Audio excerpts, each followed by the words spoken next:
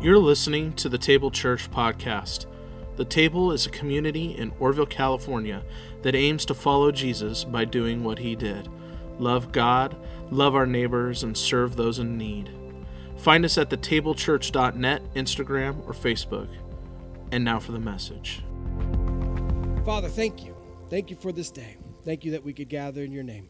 May your Holy Spirit be present with us in tangible and mighty ways that we may receive from you what it is you have from us. Speak a fresh word to us this morning from your word. And we will be so grateful and thankful to you for the ways that we've experienced you this morning. We say these things in Jesus' name. Amen. I have a new series.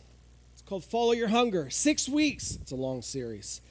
6 weeks. Follow your hunger. We're talking about our appetites. We're talking about our desires. We're talking about our physical hunger. This is the season of Lent, and so this is when we talk about those things. As always, if you have any questions, feel free to send them to me, and I'll do my best to answer them. If you have any answers, to read them this week or either today or this week sometime.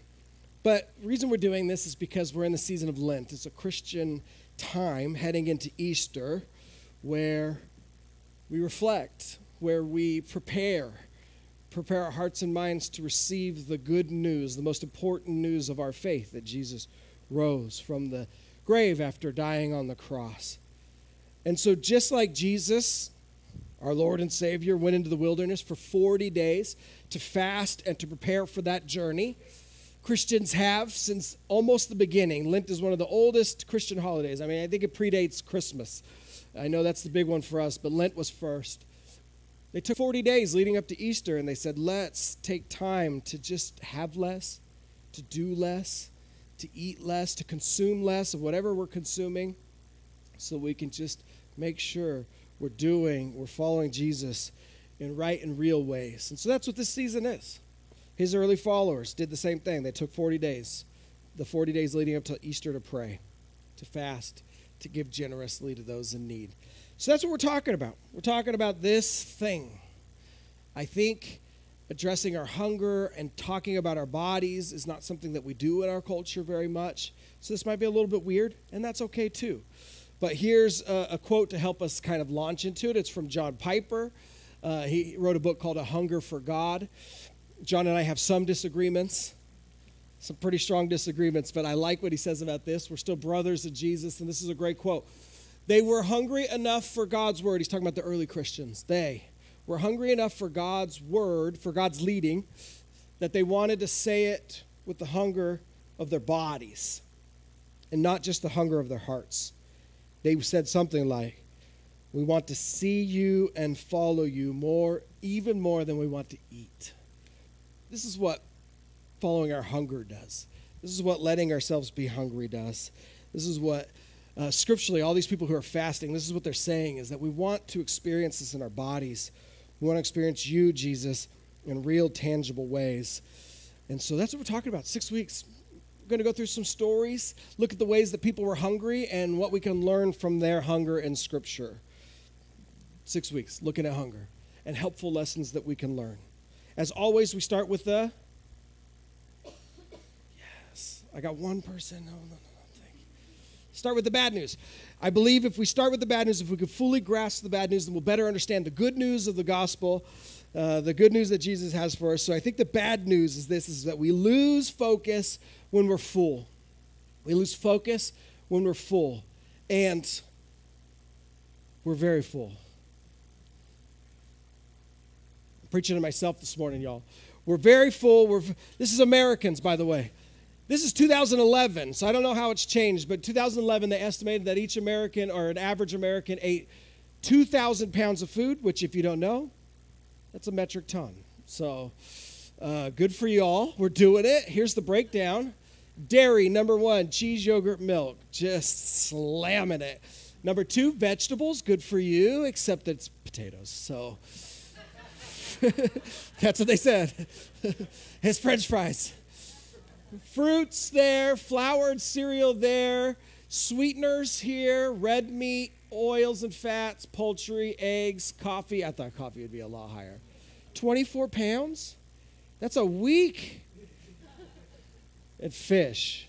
Not eating a lot of fish. I thought this infographic, the next one was, here's since the 50s, 80s, 2011, we've gone from 119 pounds a year in meat to 170 because we're winners. From the 50s to 2011 with cheese, we've like quadrupled it from 7 pounds to 31 pounds, which again, I'm talking to myself. This all I eat is cheese. There's this great Christian writer named G.K. Chesterton, and this is not even prepared. This is you're getting this one for free. He says, the poets are mysteriously silent about cheese. And that's right. For something so good, you would think there'd be more poems about it, but no. They didn't live in 2011 beyond, apparently. Soda, times 5 times more than we did from the 50s to now. Again, talking to myself, I love a good soda. We are full. We are full, and we lose focus when we're full. John Calvin in the 1500s wrote in his Institutes, he says, whenever people are to pray to God concerning any great matter, it would be expedient to appoint fasting along with prayer. Surely we experience this. With a full stomach, our mind is not so lifted up to God that it can be drawn to prayer with a serious and ardent affection and persevere in it. Full stomachs helps us lose focus. A full stomach, our mind is not so lifted up. We lose focus when we're full. What do we learn about hunger from Scripture? What are we supposed to learn during this season on the way to Easter? Good news, the good news. I don't have a page number yet, but if you got a Bible in front of you, pull it out. We're going to read a passage from Acts chapter 10. If your Bible looks a little thicker than your neighbor's, then this page number is not going to make sense because you got the large print Bible. Acts 10, sword drill, is on page 839. 839. I want to read the whole chapter, but that would just make for a bad sermon. So we're going to jump around a little bit. 1 through 17, then 28, then 34, and 36. 839, if you got one of the thinner versions. So we've just read the stories of Jesus called the Gospels, Matthew, Mark, Luke, John, and now we're in the book of Acts. Jesus has died, resurrected, and ascended to the right hand of the Father, and now we're reading the story about how his earliest followers became church together. That's what the book of Acts is about. The full title is called the Acts of the Apostles. They're trying to figure out what all this means now that Jesus has ascended to the right hand, that the resurrection has happened, that our sins are atoned for on the cross. What does all this mean? And God is helping them discern that in this book called Acts. And in chapter 10, we get introduced to a new character named Cornelius, who was not a Jew. He was a Gentile.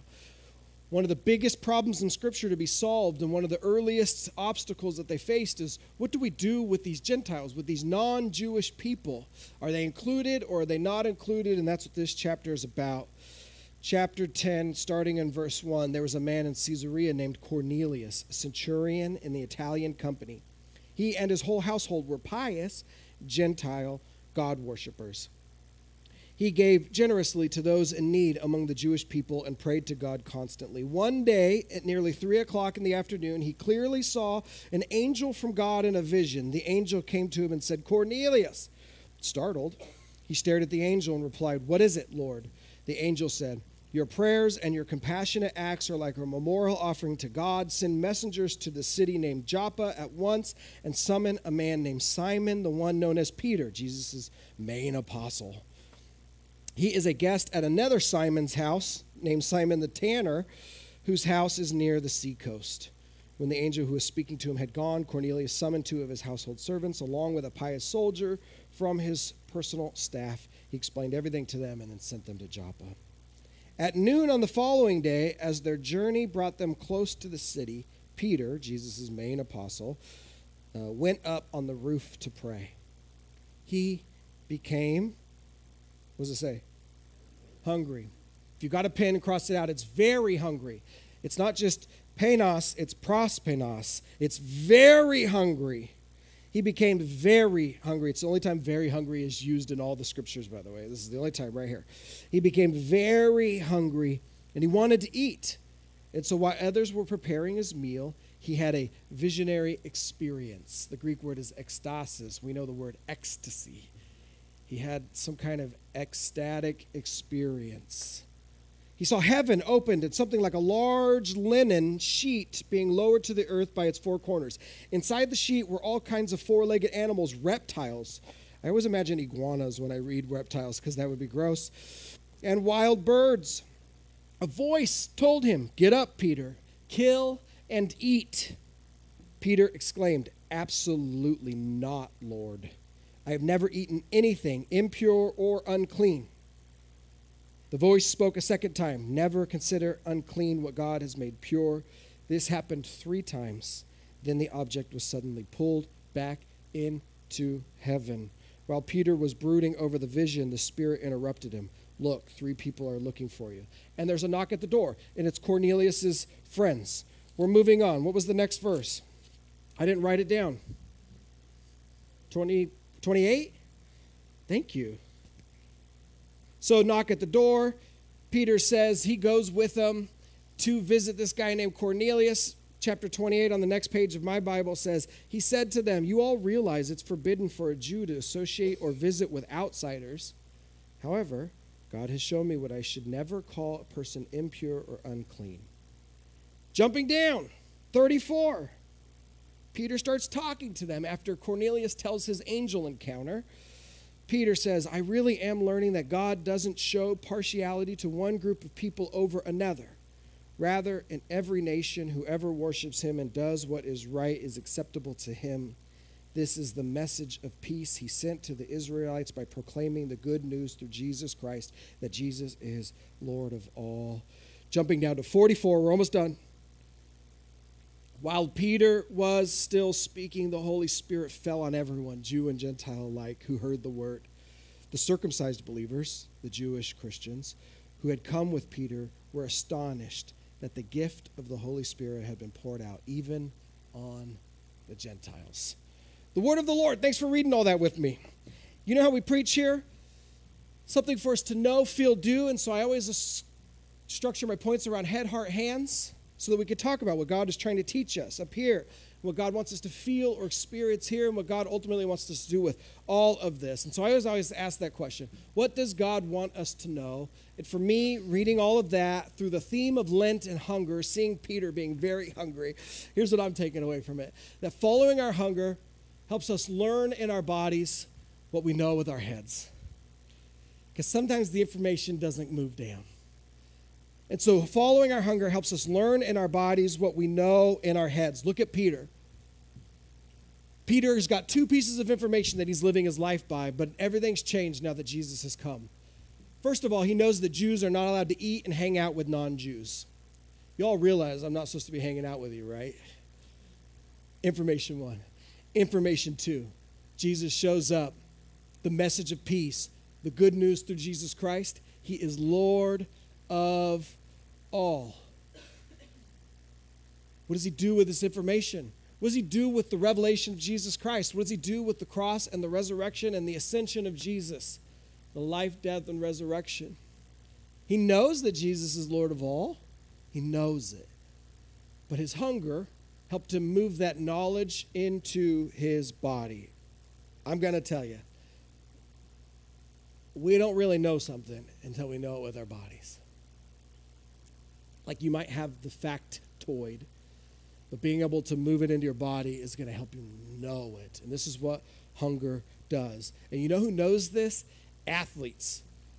NFL, the next big thing, sleep science. Guess what? Getting a good night of sleep is really helpful for you. Who would have guessed? Not this guy. I'm preaching sermons about food, coffee, cheese, sleep. I got problems with all of them. Got problems with every single one of them. Sleep is so helpful, not only for recovery, which we all know, it helps us recover, but they have this thing called sleep replay. It's memory consolidation and muscle integration. Essentially, when you're dreaming, you are replaying the actions you did during practice. You're replaying all the muscle stuff that you've done over and over while you're REM sleeping, which is essentially an active brain in a paralyzed body. and you are just reliving it to the point where they call it a hippocampal replay, which I don't know what that means. It sounds like a baby of a hippopotamus and a camel. It's your brain replay. I got a short 40-second video of a sleep scientist talking exactly about this. Michael Howell. He's going to tell us more about sleep replay. Go for it.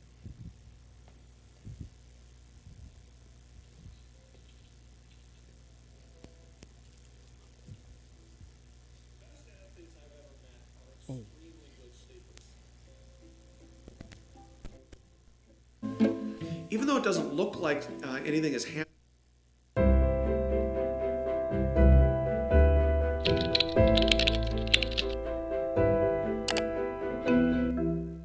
Best athletes I've ever met are extremely good sleepers.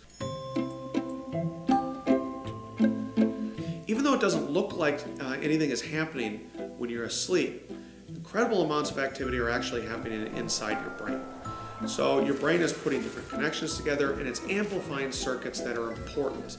So for example, for an athlete, it allows them to consolidate in their brain all of the practice gains they made during the day, during their training. And that replaying of those events actually helps strengthen these connections and help improve the performance the next day.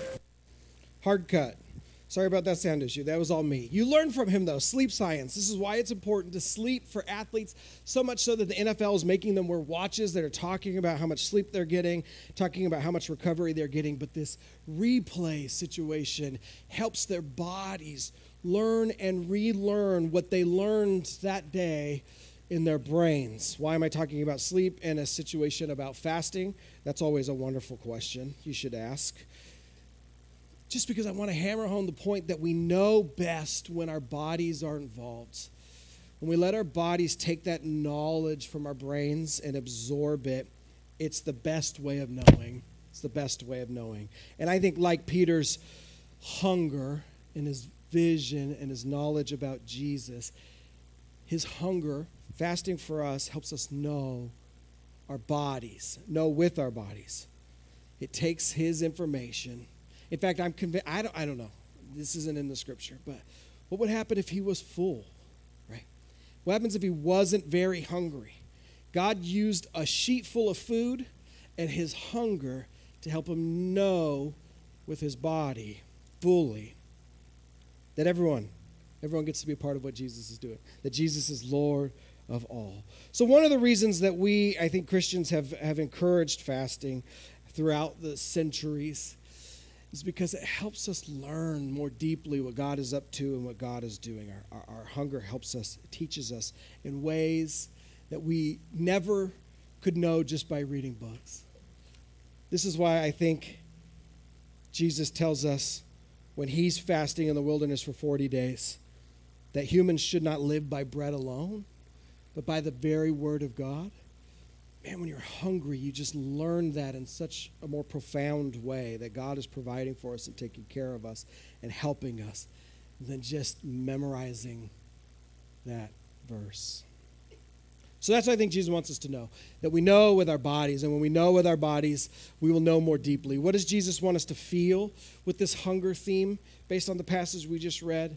That following our hunger pushes us past our comfort to experience the real Christ. This is true for me. When I'm hungry, I'm angry. I'm hangry. I'm uncomfortable. And it's not good for anyone involved, including myself. I'm going to get real quiet. I'm going to be real calm. And I'm just going to try to hold it all in. Because my hunger pushes me past my comfort. But the point of following our hunger when it comes to our faith is that hopefully it pushes past our comfort so that we can find the real Jesus. This is so ironic for me, and I hope you catch it, but if you don't, that's okay too. Peter gets this vision. God lowers the sheet, has all these animals on it to eat. Jews are not allowed to eat these animals. They're not allowed to eat, pig, pork. They're not allowed to eat a lot of seafood, shrimp, shellfish. They can't have dairy and meat mixed. No cheeseburgers going on. no split-hooved animals. There's a bunch of birds they're not allowed to eat. There's whole books in the Bible that are dedicated to the laws that God has given these people. And in the midst of that, whole chapters about the kinds of food they're allowed to eat. Peter, raised a good Jewish boy, knows that he's not allowed to eat some of this food.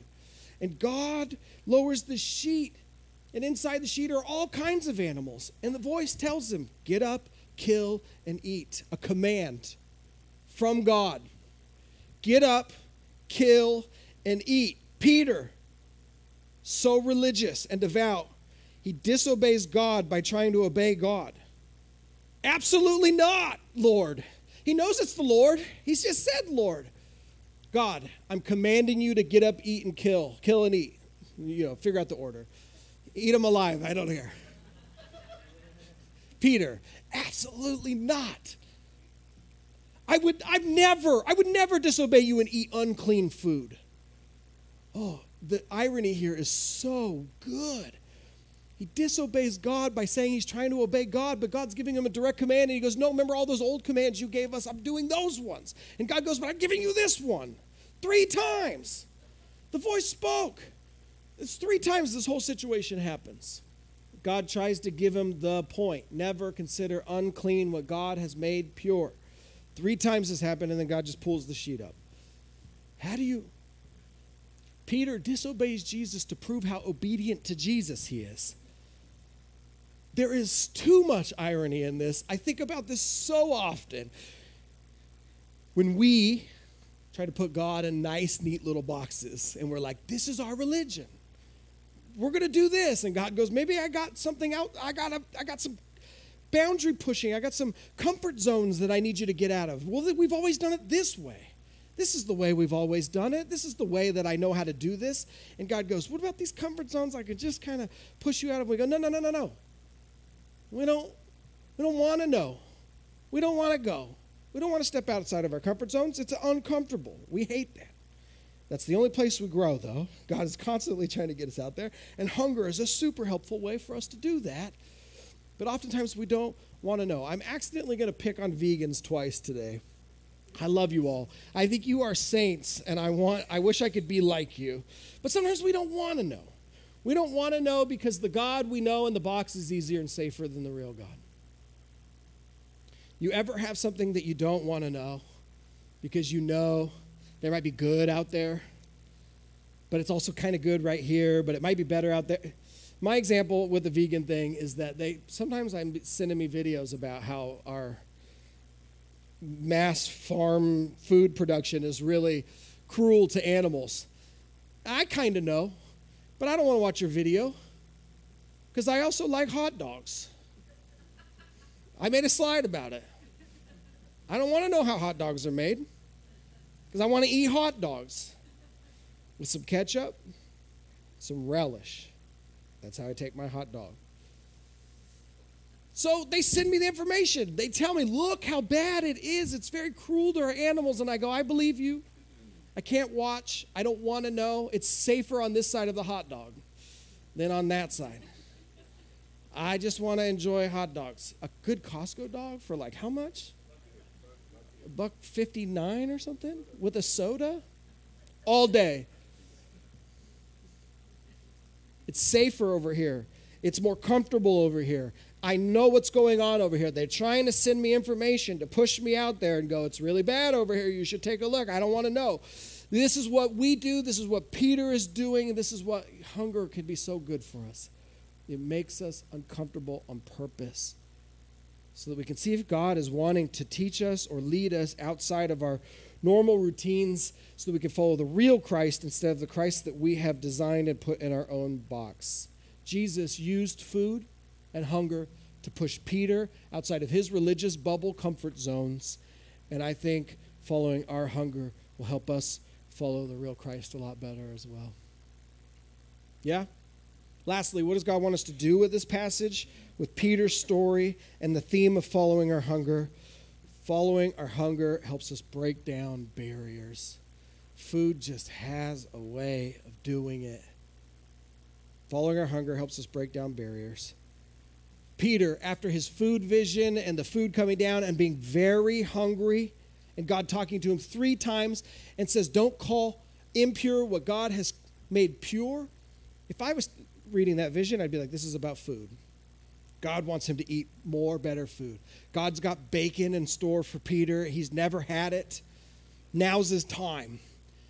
That's not the lesson God was trying to teach to him at all. The lesson that God was trying to teach to him about that linen and that food is that God has declared that all people get to be a part of what God is doing, that the kingdom is now open for everyone. And Peter understood it perfectly. Peter said, I really am learning that God doesn't show partiality to one group of people over another. One of the first verses I ever memorized, Acts 10:34. It's also repeated again in Romans 2:11. Then he began speaking the word. He retold Jesus' story, the gospel. And as he told it, the Holy Spirit, the gift of the Holy Spirit had been poured out on everyone who was there. And so much so that the Jewish Christians who were there were so surprised. Peter followed his hunger, and it helped him to see that God is breaking down barriers. Jesus used hunger and food to help Peter see that barriers were broken down in a way that he never could imagine. For 2,000 years, there was a sharp divide between Jews and Gentiles, and this good Jewish boy never would have table fellowship with Gentiles. And God broke it down through Peter's vision of food and his hunger. Again, sorry to pick on the vegans. I'm so sorry. But there's a vegan billboard in Scotland. And I use this in my sociology class because we talk about a thing called taboo. You've all heard the word taboo, and we basically take it to mean something like we just don't talk about that. But a taboo, its strict definition, its scientific definition, is an action that when you even think about doing it, it makes you cringe. It's norms, behavior that are so ingrained into us that if we even think about breaking that norm, it makes our bodies hurt. And so I think these vegans in Scotland are asking a good question. Why did you draw the line where you drew the line when it comes to eating your food? Right? Where do you draw the line? All animals want to live. Where do you draw the line? Why do you draw the line? Unfortunately for them, this is a very easy question to answer. No, I'm not going to eat horse. Green light, I'm going right here. Right? Chicken, dairy, pork, cow, beef, duck à l'orange. They shouldn't have made it so easy. If groceries keep getting more expensive, I probably go right here. I might add some rabbit. And if we have some kind of apocalyptic horror, I'm going to go. Do you feel that? Do you feel that cringe? That's a taboo. That's a taboo. You feel it? My 18-year-old, the 18-year-olds in my class are like, you would eat a dog or a cat? If I was hungry enough, absolutely. I'm watching an apocalyptic show right now about zombies. I saw a little cat run by. People are like, there's not even that much meat on them. Like, I've eaten squirrel and quail. Like, listen, I'll get some meat off of this thing. I'm olives first in an apocalypse. In an apocalypse.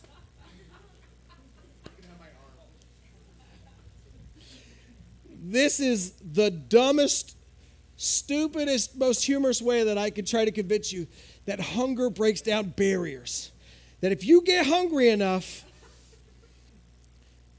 in Italy they eat horse. You can find street meat horse. I'm going all the way. If I get hungry enough, our hunger, if we follow our hunger, it can help us break down barriers. That's a dumb way of talking about a very real spiritual truth. This is Chef Aaron Sanchez, celebrity chef, incredible food. He's got this quote about food. He says, cooking as a family or with friends and loved ones brings us together because we are able to share our culture and heritage through food and give each other nourishment. Coming together and sharing a meal is the most communal and binding thing in almost every place in the world. This is what makes food so special. It is at the center of all cultures and family gatherings. And I hope you can make the one extra leap to talk about maybe this is why Christians abstain from food during this time, at least comfort foods, heavy foods, foods that weigh us down. We really strip back all the surplus, and it makes us think about the importance of our hunger, and it makes us think about the importance of food. And learning to follow that hunger helps us to see that God is breaking down barriers in all kinds of ways. For Peter, it was Jew-Gentile, but for you, it might be a broken relationship that needs mending and reconciliation. Maybe it's a barrier that you've been experiencing, that you're struggling with something in your life, right? Some form of addiction or anger. You need that barrier broken so that you can reach healing on the other side. But ultimately, the ancient wisdom from our Christian brothers and sisters and from God's word is that this is a time to follow our hunger, to let ourselves be hungry, to step into a full appetite where we're looking to see what God wants to do in our lives. Following your hunger helps you break down all sorts of barriers because it pushes us past our comfort. Anybody got any questions or comments? I'm going to take a look, and if not, we will move on with our day.